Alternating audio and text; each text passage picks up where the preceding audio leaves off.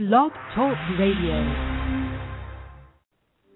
Coming to you since 1997 on KKUP Radio with over 250 guests and still going strong in their 12th year of weekly broadcasting, the International Taz and Paula Show brings to you expansive, engaging, and groundbreaking intensity on radio and now on the Internet airwaves today.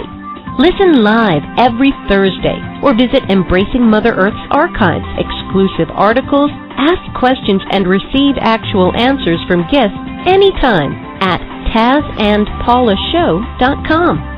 Taz and Paula's special guests are experts coming from all walks of life, energizing our lives with a passion that inspires and teaches us with each of their compelling personal life journeys, with roots from ancient wisdom and bridging it with modern science. We hope today's show touches the wisdom of your heart. And now, Taz and Paula. Well, good morning, everyone out there, and good morning, Taz. Good morning, Paula. Well, today our guest, Maureen Healy, is a well-known author, speaker, and healer working directly with parents and children. She specializes in helping highly sensitive and intuitive kids. You may have seen her work at Psychology Today, PBS, or her books, Growing Happy Kids and The Energetic Keys to Indigo Kids, your guide to raising and resonating with the new children. Maureen's latest book holds our hand as we learn how to communicate more efficiently and effortlessly with our new energetic children, called the Indgos. You are now listening to the International Taz and Paula Show, and I'm Paula. And I'm Taz. Well, just peering into Maureen Healy's work is simply heart-dancing. She's worked with children in the U.S., Europe, and Asia. And in 2007, she taught Tibetan refugee children in Dharamsala, India, and was fortunate enough to attend classes with His Holiness the 14th Dalai Lama. Along with Maureen's 15 years of global experience, she also holds traditional credentials with a BA in psychology and MBA from Clark University in Worcester, Massachusetts. She then has completed her doctoral coursework in child development at Fielding in Santa Barbara, California, and is a Reiki master in the USUI lineage of energetic medicine. Dr. Oz has stated energy medicine is the future of all medicine, and Maureen strongly agrees. Well, Maureen is frequently contacted by top media outlets relative to children's emotional health and healing. Some of her recent interviews include Martha Stewart Living Radio and Scholastic Magazine. Well, Maureen, it's such a pleasure to have you with us today. We're going to have quite a show. So welcome. Thank you. Well, this is a hot topic, Maureen. People really want to find out about, how to support our children and our Indigo children. And it's so wonderful that someone like you has picked up the ball and traveled and really done a lot of research. How did this all begin for you? How did this begin for me? Was that the question? Yeah, how did all this begin for you? Well, I'm a sensitive adult, and I was a sensitive child, and certainly I began my career counseling adults and realized that I just could have more of a impact with children, and I resonated very deeply with the sensitive children. And I just saw more and more kids who were highly sensitive but also had this stubborn, strong-willed, what someone calls defiant energy, as well as this shared mindset that the Indigos have. And they can, their energy can go in a healthy direction pretty quickly, or it can go in a direction that's not so good. So really it was I felt called to write something that, helps more parents and teachers and doctors and healers. Do you think there's more sensitive children now than when we were children? Absolutely, although certainly, decades ago when most of people on the phone were being raised. There were still sensitive children, and they are now sensitive adults, but it was handled very differently, too. But nowadays, you know, I guess back in the old days, they'd say, hey, get over it, you know, and you did what you could to fit in. Or nowadays, kids just are a little bit unprogrammable. They are who they are, and they want to be who they are, and it's the adults around us who have to raise them differently in order to succeed. Plus, the children are inundated by electronic machines, computers, TVs, more than what we were when we were children. I think we played more outside instead of being constantly bombarded with electrical disturbances. Right, but it's not all bad. I certainly think in moderation it's not a bad thing, but you're right. I mean, I think the media can have a influence greatly. Can you tell us why you wrote the Energetic Keys to Indigo Kids, your guide to raising and resonating with the new children? Sure. I mean, I see more and more sensitive children in my office, whether they're highly sensitive, they're called indigos, crystals, starseeds, or whatever label we want to put on them. The big umbrella is sensitive children. And I found out over and over again that, you know, there are certain ways to parent and teach and coach these children that really work for them and certain ways that don't work for them. And the idea is to help more adults, you know, nurture them and raise them in ways that are healthy and really, you know, support who they are. We're losing sorry, you, Maureen. Okay, I'm here. Sorry. There are more ways, you know, to help these kids get raised in ways that work for them. And also, the book is divided up into 3 sections. The first one is, you know, what is indigo energy? How does it work? The second one is how do they heal? Because they respond very well to energy healing. And the third one is how to have success for them. And the part where how to have success for them can be applicable to sensitive adults and sensitive children, but I wrote it specifically, you know, regarding children. Is there a difference between highly sensitive versus indigo kids? Yes, highly sensitive is a description that talks about children who are highly sensitive, meaning they have a highly responsive nervous system, and they are sensitive. It could be senses, meaning smell, sight, taste, touch. You know, they could be sensitive to the energy in the room, where indigo children are highly sensitive, but they're more. They also hold what seems to be 2 opposing qualities, is a high sensitivity and the other is We're losing you. Hi there. Can you hear me? Okay. Hi. Yes. Can you repeat that again, please? Yes, sure. I'm the Indigo Children high level. Oops. So, Maureen, are you on a cell phone? Maureen, we've lost you. Hi. Oh, she's left. So okay. She'll have to call back in, I think. She'll call back in. Okay. Hopefully. Well, you know, this is really, you know, people, you can actually notice around you when you see children that are more stubborn and you know, I'm not sure, you know, how we would have handled that years ago. I mean, you know, it's kind of a different kind of stubbornness. They really have their own mind. Right. I'm back. Sorry about that, guys. Okay. Are you on a cell phone or what are you on? I am. But I will not no move way around. Okay. I don't have a landline here in the spot, right?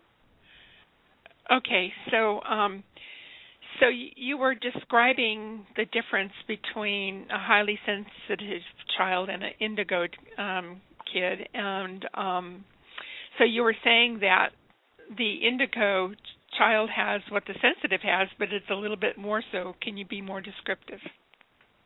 Sure. The indigo children have same thing as highly sensitive children, but they have, in addition to the sensitivity, they have a high level of what many would call defiance or stubborn. It's really this fierce energy. So they hold high sensitivity, but they also hold this high intensity or fierceness that can be used for good or can sort of go in the wrong direction. But along with that high sensitivity and fierceness, they also have a similar mindset. So there are things that they deeply want, like they want to be treated fair, they want to be treated equal. So there's things that are really close to them in their mindset, and if they get triggered, even unknowingly by adults, there's issues. So it's really the book I wrote because just to help people understand them better, because it's often in how we perceive these kids. If we see them differently, they respond differently too. So that really makes them stubborn if you go against the grain of their belief system. So does it help?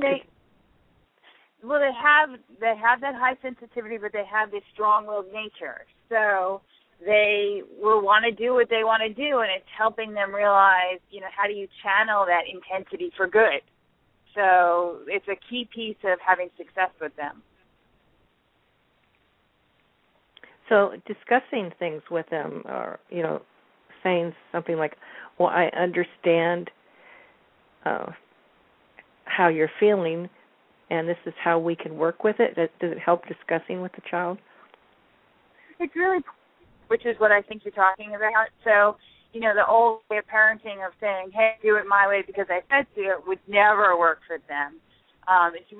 It takes more effort up front, whether you're teaching or parenting or nurturing them, but to help them, give them a voice and give them choices and negotiate with them, and not necessarily make them special, so to speak, but really help them be heard and also help them understand, well, hey, this is how it works in the planet Earth. We have to stand in lines. I don't want to stand in line to the supermarket either, but if we want to have dinner, this is what we got to do. So it's a lot of coaching and guidance and really helping them understand that, hey, this is where you are, this is how it works, and yes, I will support you in being who you are, which is very different, but you also have to work with me. That's sort of part of the program. Now, to be a teacher and have sensitive children, indigo children, and normal children all in one classroom, I would think that would be super hard.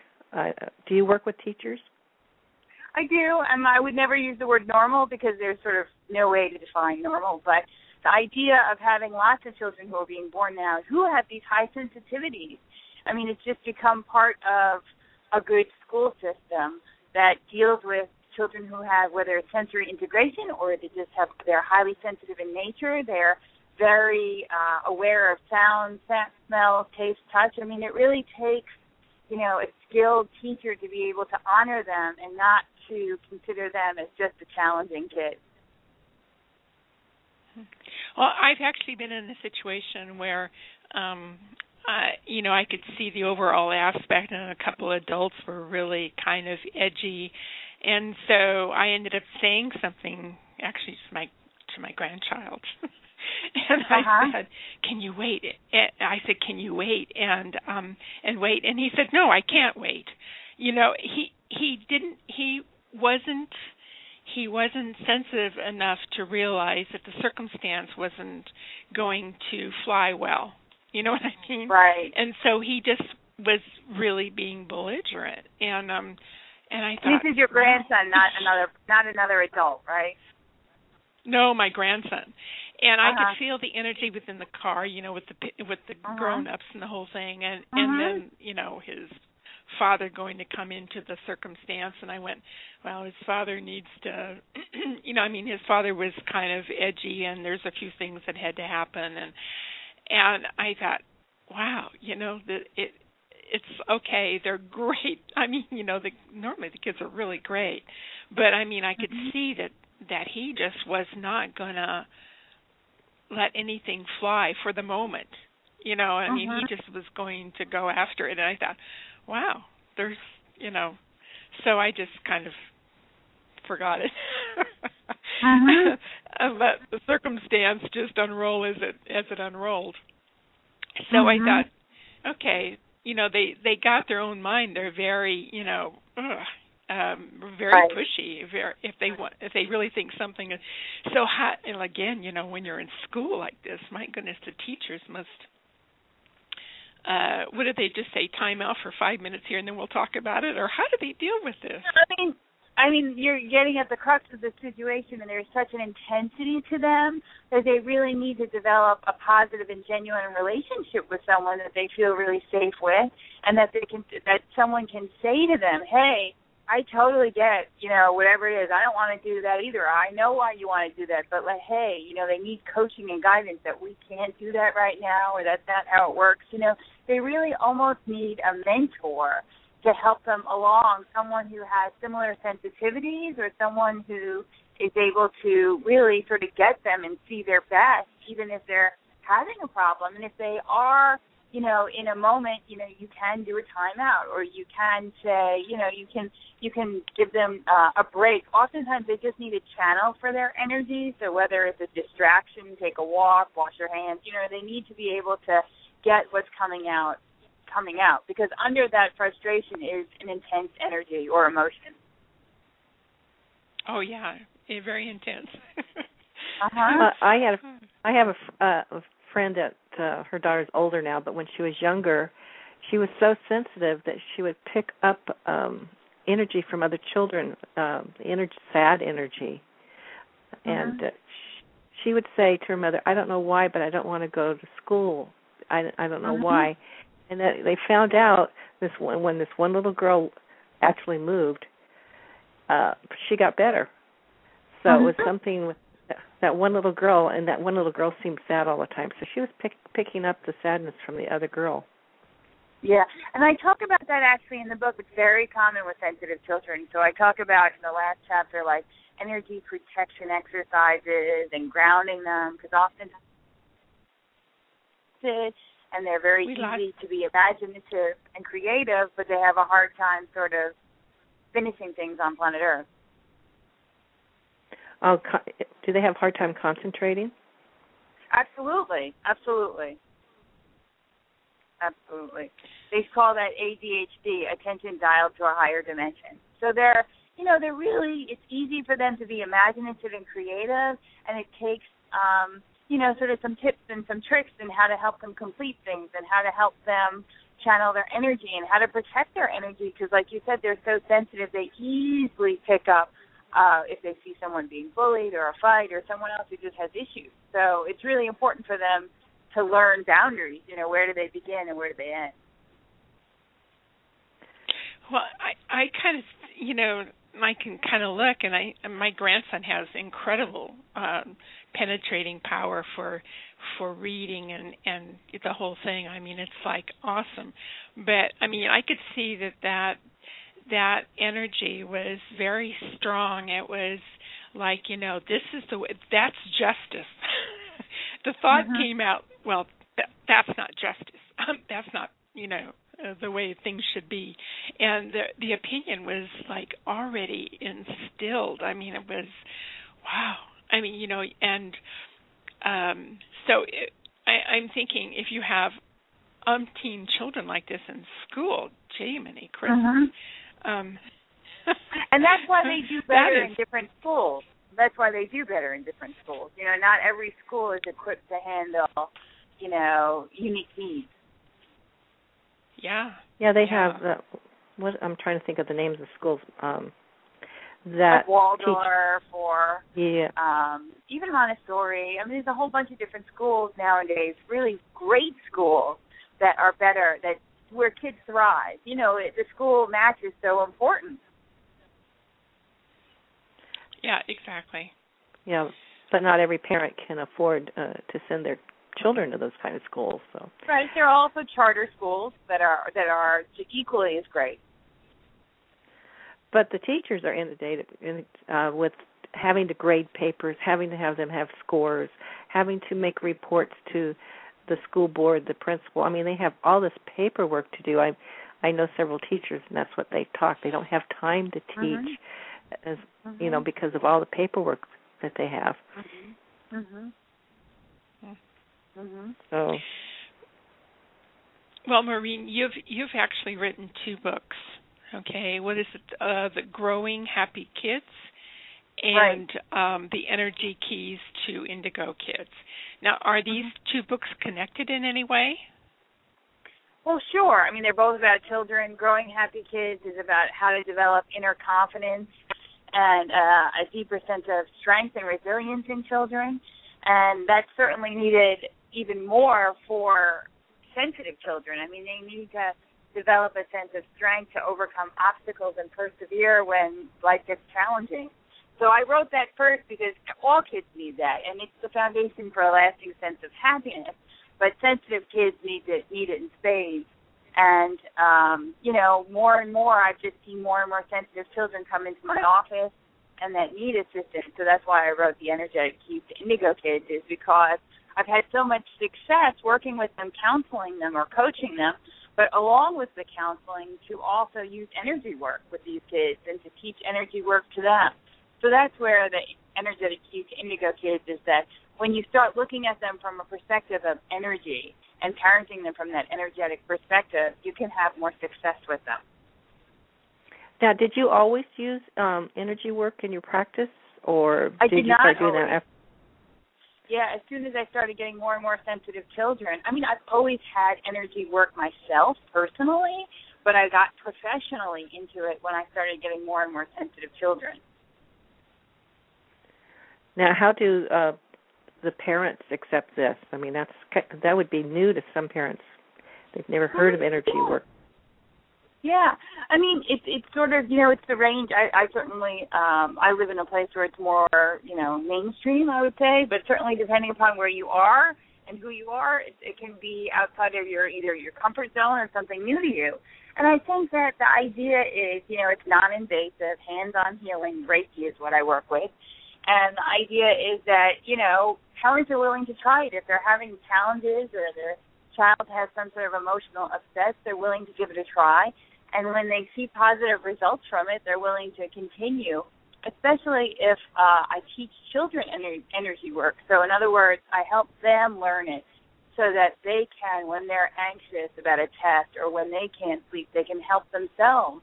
And that's really the goal, is to help children figure out, how do they manage their own energy, because we can't be there all the time. So it's really can be a very powerful approach.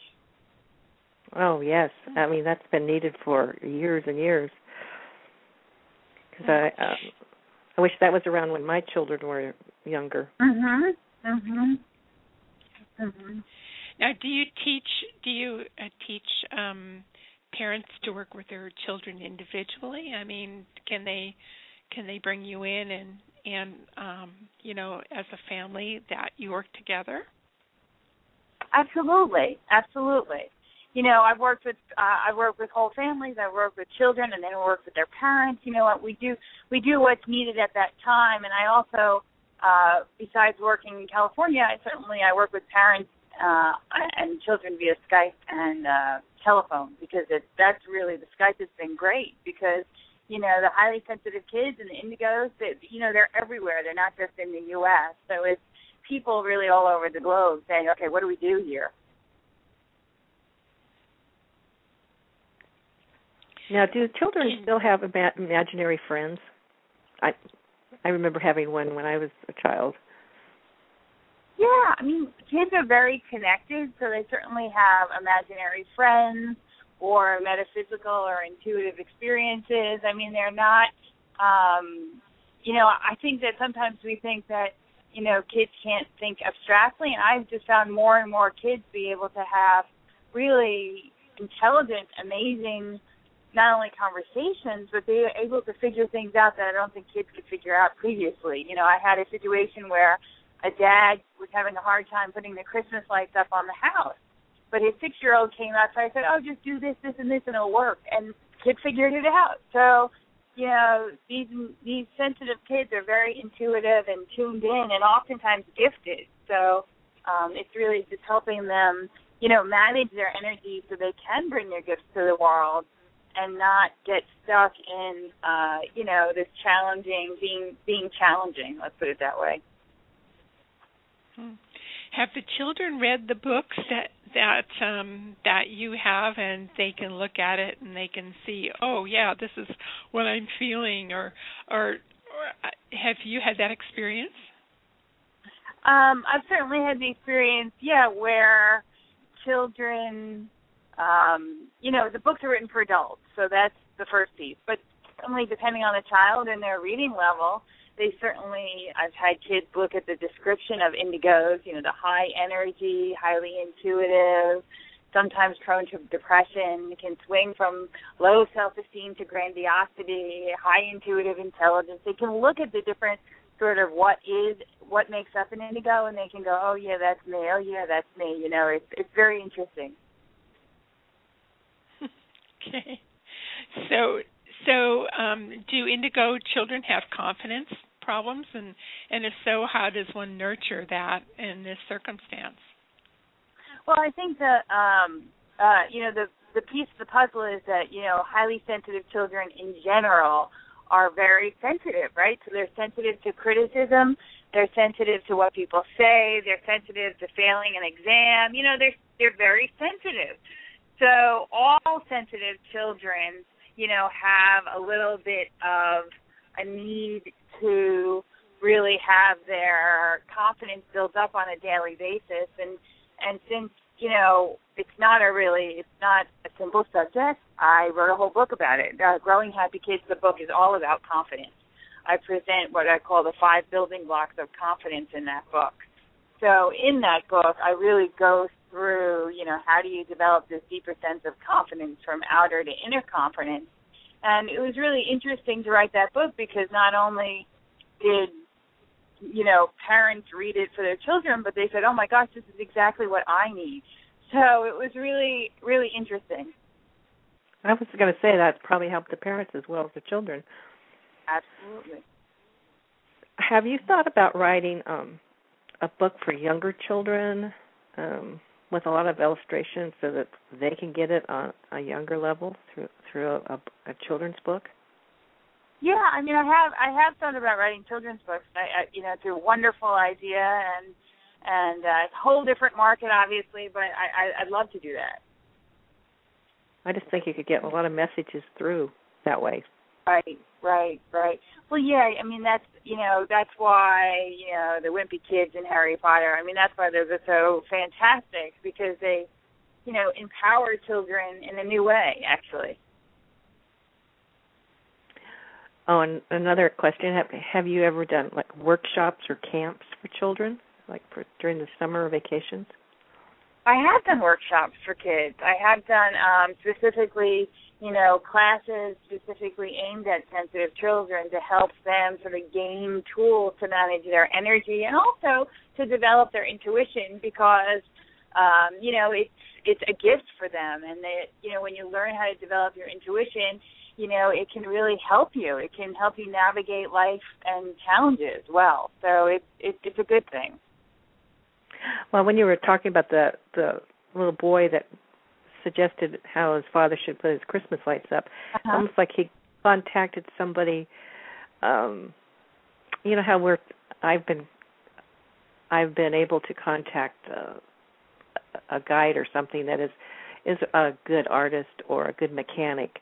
So it sounds like maybe that he connected with someone that was electrical engineer or something. Do you teach the children that they can connect to? They can just see the big picture, and when we get sometimes stuck in the little dots, they can step back and go, oh, I know what we need to do,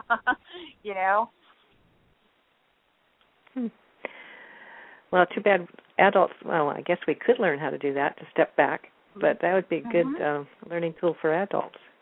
Absolutely. Maureen, there must be a couple of stories you can tell our listeners about that we'd love to hear that maybe might have surprised you along the way.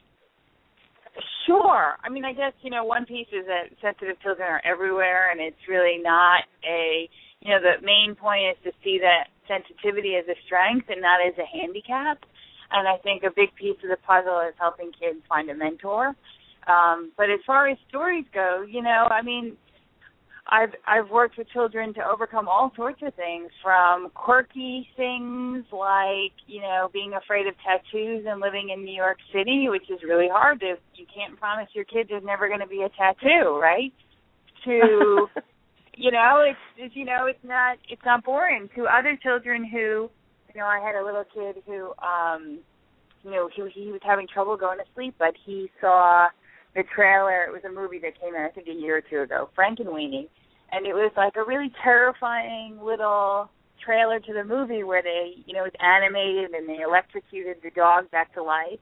But he couldn't sleep for nights, and, you know, I totally understood his situation because, you know, I was scared when I saw the trailer too, and I'm an adult. So, you know, it's really helping these kids get someone that's willing to work with them, whether it's a therapist, a teacher, a coach, or parent, to know them and to guide them to say, you know, validate what they're feeling. Well, we lost you again. Do you have me now? Hello? Yeah, we can hear you now. Yes, we can hear you now. Fine. Yeah, good. Well, it sounds like parents with sensitive children should be really careful in what they see on TV or movies they see, because it could really... Absolutely. Even more so than other kids, I would agree, because lots of kids will see something and they just shake it off. It's no big deal. But sensitive kids really take things in on a deeper level, and it makes it even more important for them to really see positive things and not to brush aside them, meaning, like, if they're scared of something, you know, don't make them watch it. Or if they really, for some reason, have a fear of something, don't say it's no big deal, but validate it and help them manage and navigate through, because they'll oftentimes have sort of quirks, for lack of a better word. They'll be a little quirky. You know, they are afraid of things that other people aren't, or they're scared, or there's something else going on. Do you believe in past lives? Absolutely. Because the child you were talking about was that was afraid of tattoos. That quickly went in my mind was maybe something happened in another life with someone with a tattoo. Right, that's true. I mean, oftentimes I'll see young children at, 4 or 5 years old that know exactly what they want to do, and that's pretty extraordinary. So I always think, who were they in a past life that came in knowing? Like, I had a 4-year-old who said, I'm going to be a airline rescue pilot this life, and I said, okay.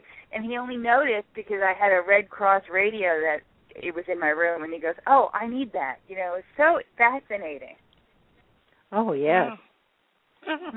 I had a friend that her little girl spoke Portuguese words, and the child was not exposed to anybody that spoke Portuguese, and she lost it after, about 3 years old. But I just thought that was amazing.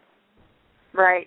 And that's, these young kids that are born, they come in connected and intuitive, and it's really our goal is how to help them, develop that sensitivity as a strength and stay connected to their imagination and all that there is, while learning how to navigate this sometimes sort of not so sensitive world at times. So it's really that balance between sensitivity and strength and reason and intuition and giving them life skills that really helps them thrive.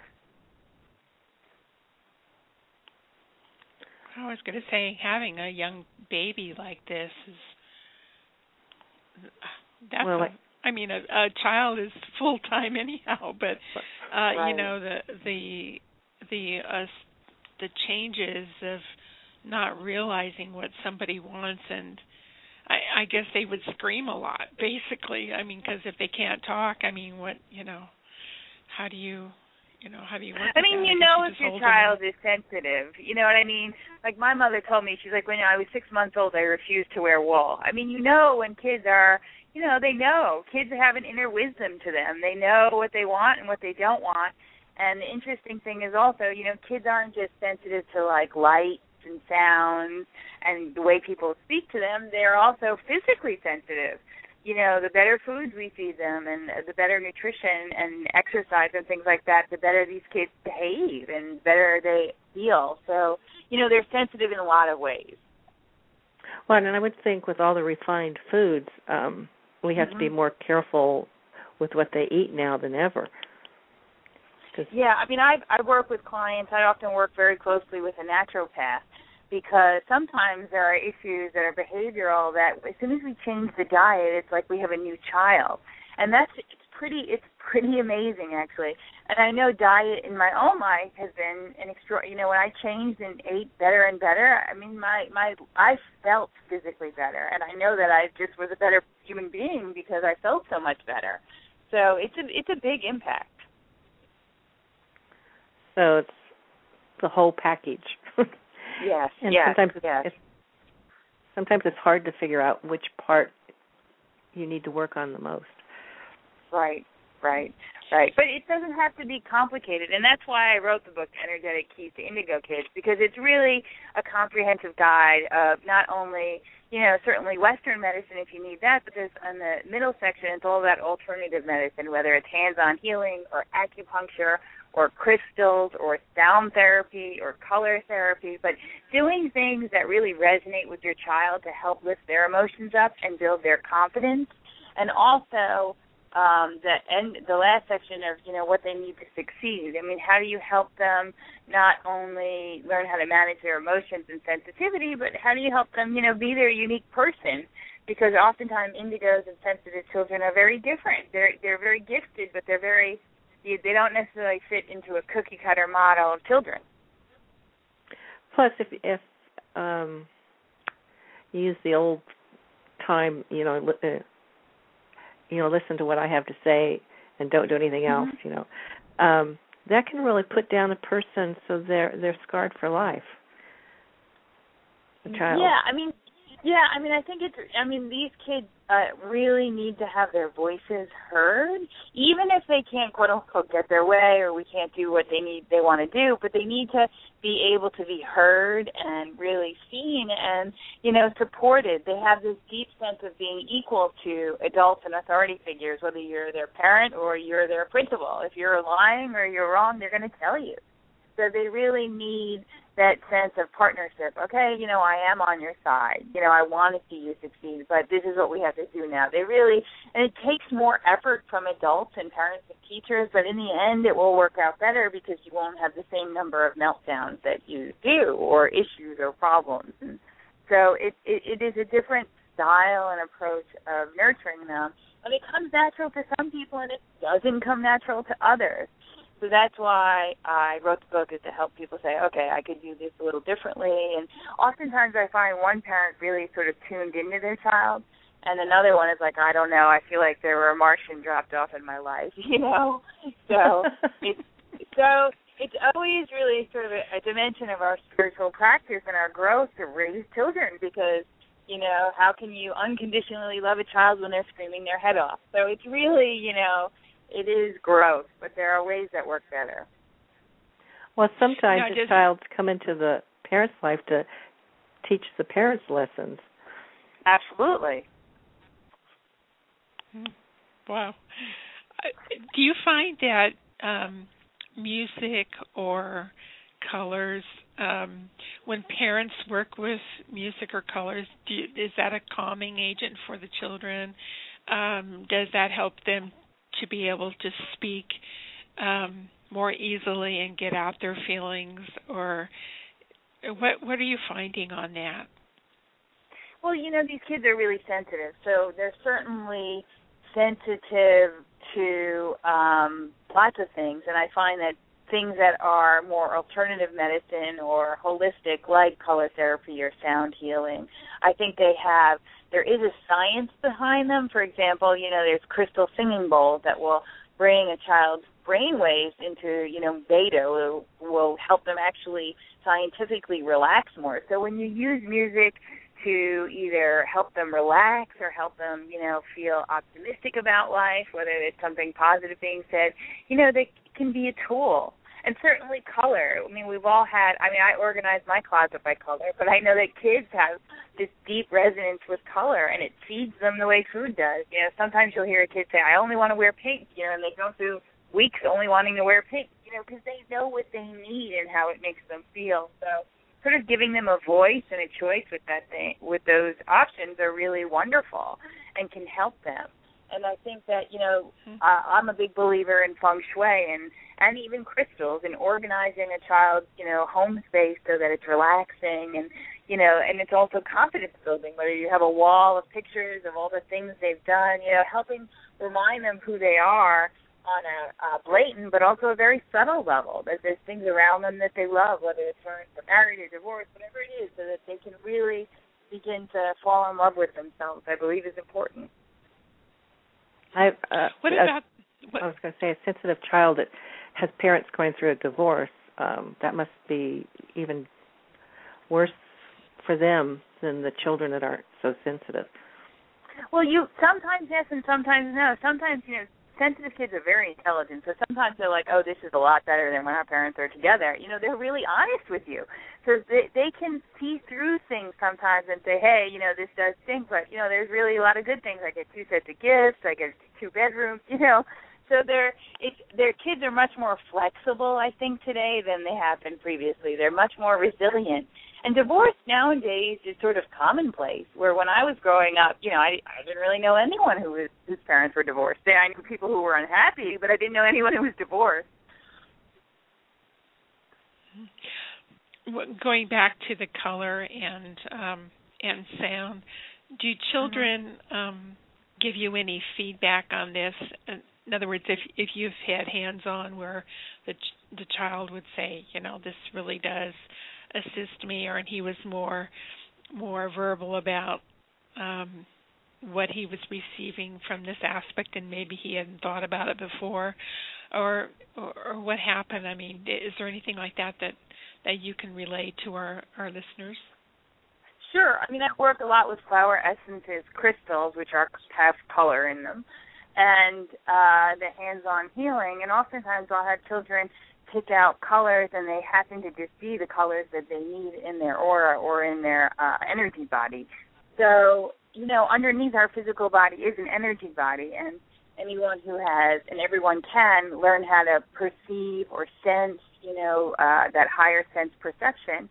But if you can, tune into things, you can learn what your children need, meaning oftentimes, the word indigo symbolizes the 6th chakra, or the level of intuition, which is, your 3rd eye chakra, which is in your forehead. And these kids are very intuitive and very perceptive and very tuned in to being aware. And, oftentimes they need other colors, which are like red or like, different colors that need them to ground, or every child has different things going on. But, I have found that children who lean towards certain colors, they need those colors. Those colors feed them at a very deep level. And the same thing with crystals. I've had parents say, oh, my kids don't like crystals, right? So I go, okay. Then I go into the healing room and there's crystals. They go, oh, we love crystals. It's actually a very rare child that I've found that doesn't like crystals. And, there is a science behind crystals, too. They're in our computers and medical equipment and have been around for thousands of years. It's just they have a little bit of a perception of being woo-woo, but they really are powerful transmuters and energy. They have a powerful energy to them that can heal. And you mentioned flower essences. Flower essences really work well. I mean, really well. Really, really, really well. Especially to activate or to relax a child. I mean, it can be very powerful now. So do you allow the child to smell the essence, or what happens? I mean, how do they choose, or do you choose for them? But it seems to me they'd probably be able to choose for themselves. They would, but, depending upon what's going on. Say if you have a child that, you've just been having challenges with their sleeping, you might use lavender, which is very relaxing. You could put it on their soles of their feet, or you could put it on their temples. There's ways to use it in such that they can smell it, but it's really going to relax them, along with gentle music and, gridding the room with crystals. I mean, there's different ways that you can participate with your child. Say, all right, well, how can we make your bedroom the safest, calmest, most loving place that we can make it? Because I find that, the sensitive children oftentimes do have fears and do have anxiety, and they do have, they can get depressed. So there's a lot of emotional guidance that they need, how to handle their energy and their emotions. And to use a lot of these tools, kids love it. They naturally love it. So do some parents that are really super conservative, do they try to buck what you're saying? Like you said, parents said, like, their child didn't like crystals. But, I mean, do you have parents kind of like backing away from all of this because they're so conservative? Yeah, well, I mean, I think it's something you have to resonate with. If it works for you, great, and if it doesn't, it doesn't. But, say if there was a very conservative parent, I might just recommend certain music. And, most parents are willing to try, music that's been proven to help children relax. So they're like, okay, we'll give that a shot. Music sounds good, or you can do prayers, or, certainly there's a whole host of different things. And you have to do what resonates for you. And it's always great as an adult, if it's possible, if you can sort of check your own projections or beliefs and say, all right, let's see if my son or daughter, if they're open to crystal tea, see what they like, and encourage them to really use, whether it's sound or movement, even yoga, tai chi, karate. The whole goal is to teach them how do they manage their energy, and that they are in charge and they can make good choices, whether it means creating a room they really love, or it means, letting their frustration go, or learning ways to energetically protect themselves. I mean, there's lots of different things that they can learn. I know you just mentioned martial arts. People seem to be really open to having their children do martial arts, and I've, like with my nephew, it really helped him. It helped him in concentration. And it's such a confidence builder, you know what I mean? Not only just getting the new belt, but it's really, it's a mind, body, spirit sort of exercise, and it really helps these kids develop that inner strength and resilience. And like you said, it helps with focus and concentration, and it helps them really stand up for themselves, which is something that all sensitive kids need to learn, because it doesn't always come easily. And a music lesson sometimes really helps, doesn't it? Absolutely. As long as it's in the spirit of sort of something that they love. I'm not necessarily a fan of forcing kids, but I do believe in discipline. And, certainly I'm not, a tiger mom approach is not necessarily my approach, but certainly, really encouraging kids to do something they love, to not only develop a sort of strength in it, but develop a skill, to really turn something into a skill, whether it's piano lessons or drumming or the flute, where they can really excel at something, I think is wonderful.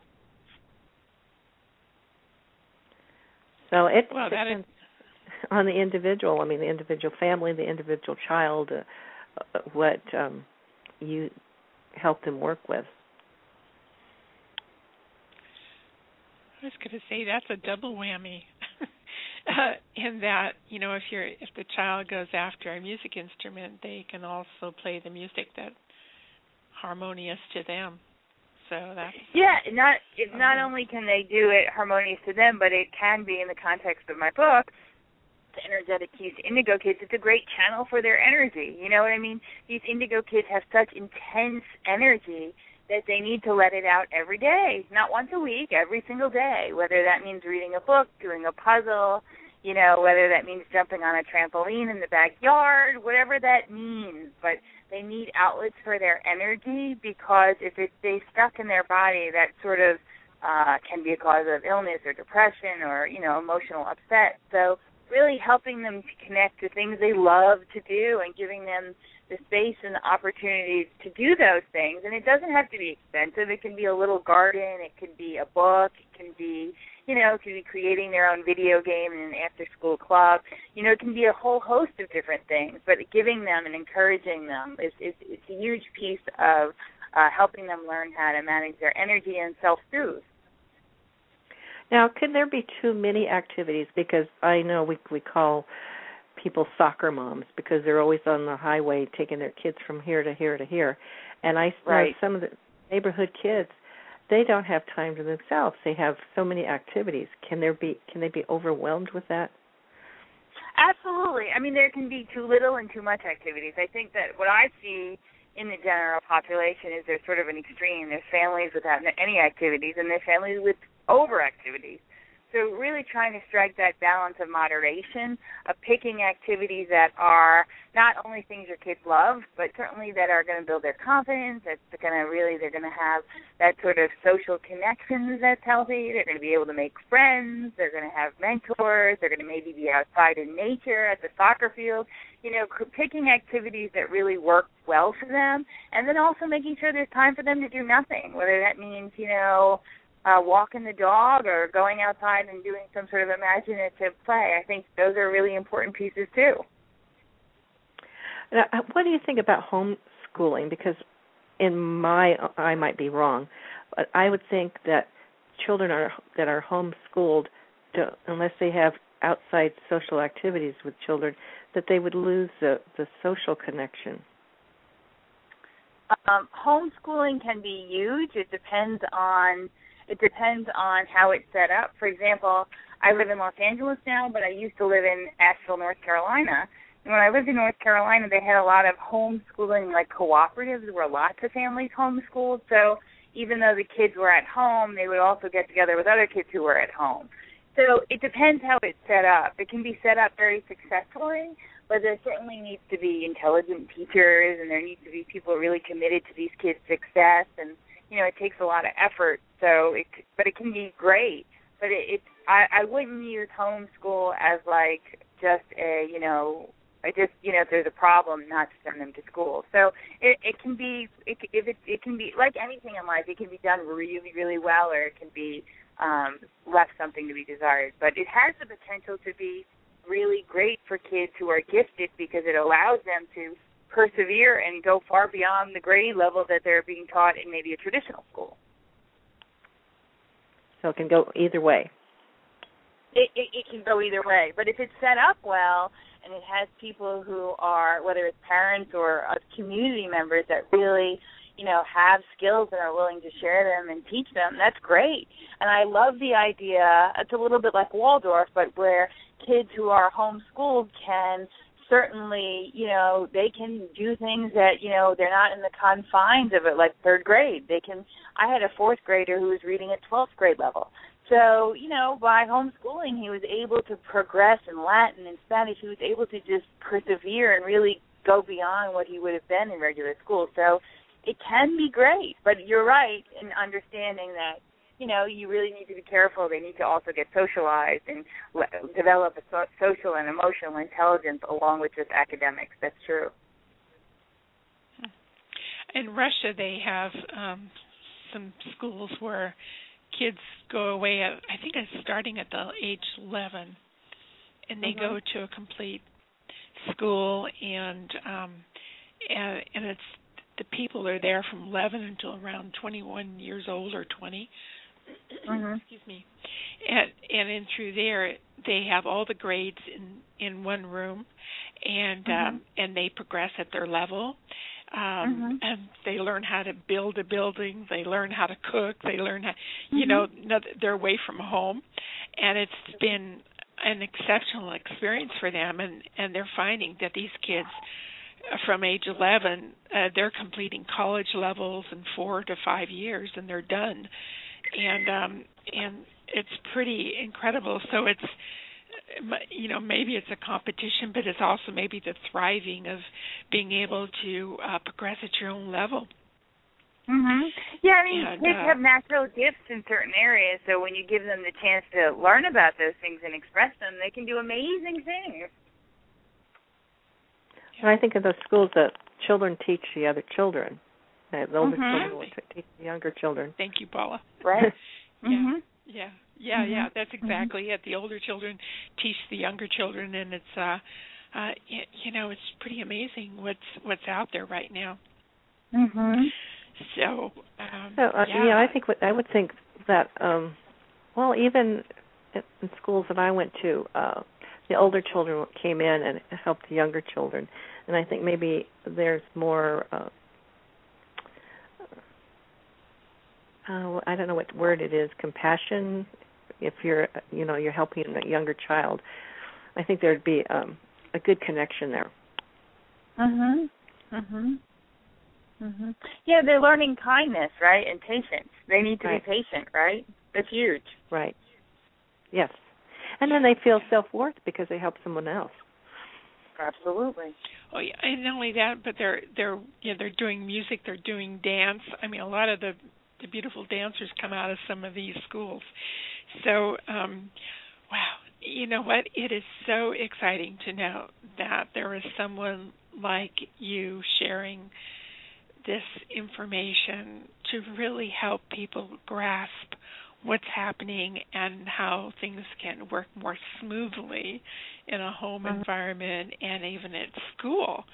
And have you gone to churches also to share your book? Or yeah, I mean, I've connected with, the Centers for Spiritual Living in different places that are very open to metaphysics, and I certainly have spoken at lots of different places with Growing Happy Kids, my first book, which is more mainstream, and this book, The Energetic Keys to Indigo Kids.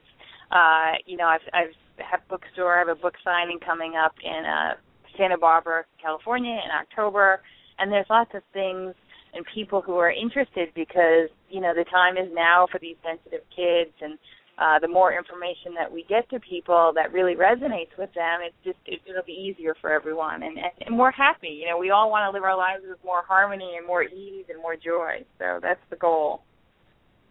Well, I'm excited because I see what we used to call alternative is now becoming mainstream. That's exciting to me. Mhm. Yes. So, Taz, do you want to give out Maureen's website? No. Yes, her website is growinghappykids.com. And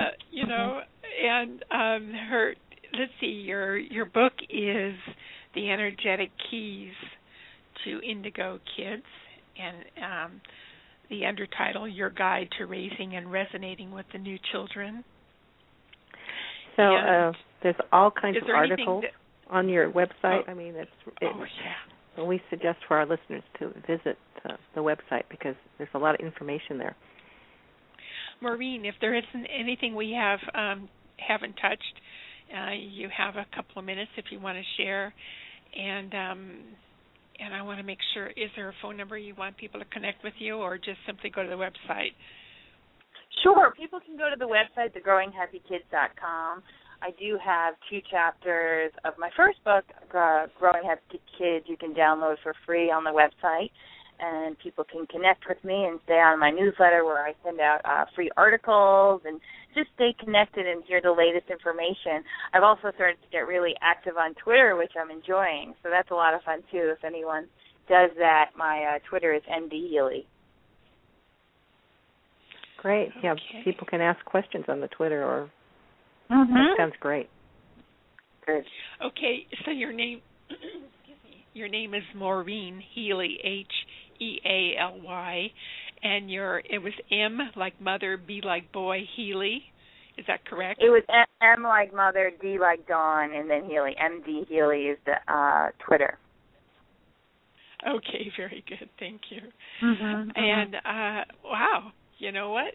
Thank you so much for coming and being with us and sharing this message of support for parents and for kids. Kids. Yeah, parents. So there's help for people who have sensitive children or intuitive children, and Maureen's there to support all the parents who don't know how to handle these sensitive children. So we are so glad that you were with us today. And thank you for having me. Thank you for sharing everything. Thank you. So have a great day. Yes, you too. Thank you. Bye-bye. Bye-bye. Thank you, Maureen. Bye. Well, Taz, I think we should put out our Twitter so people can connect with us.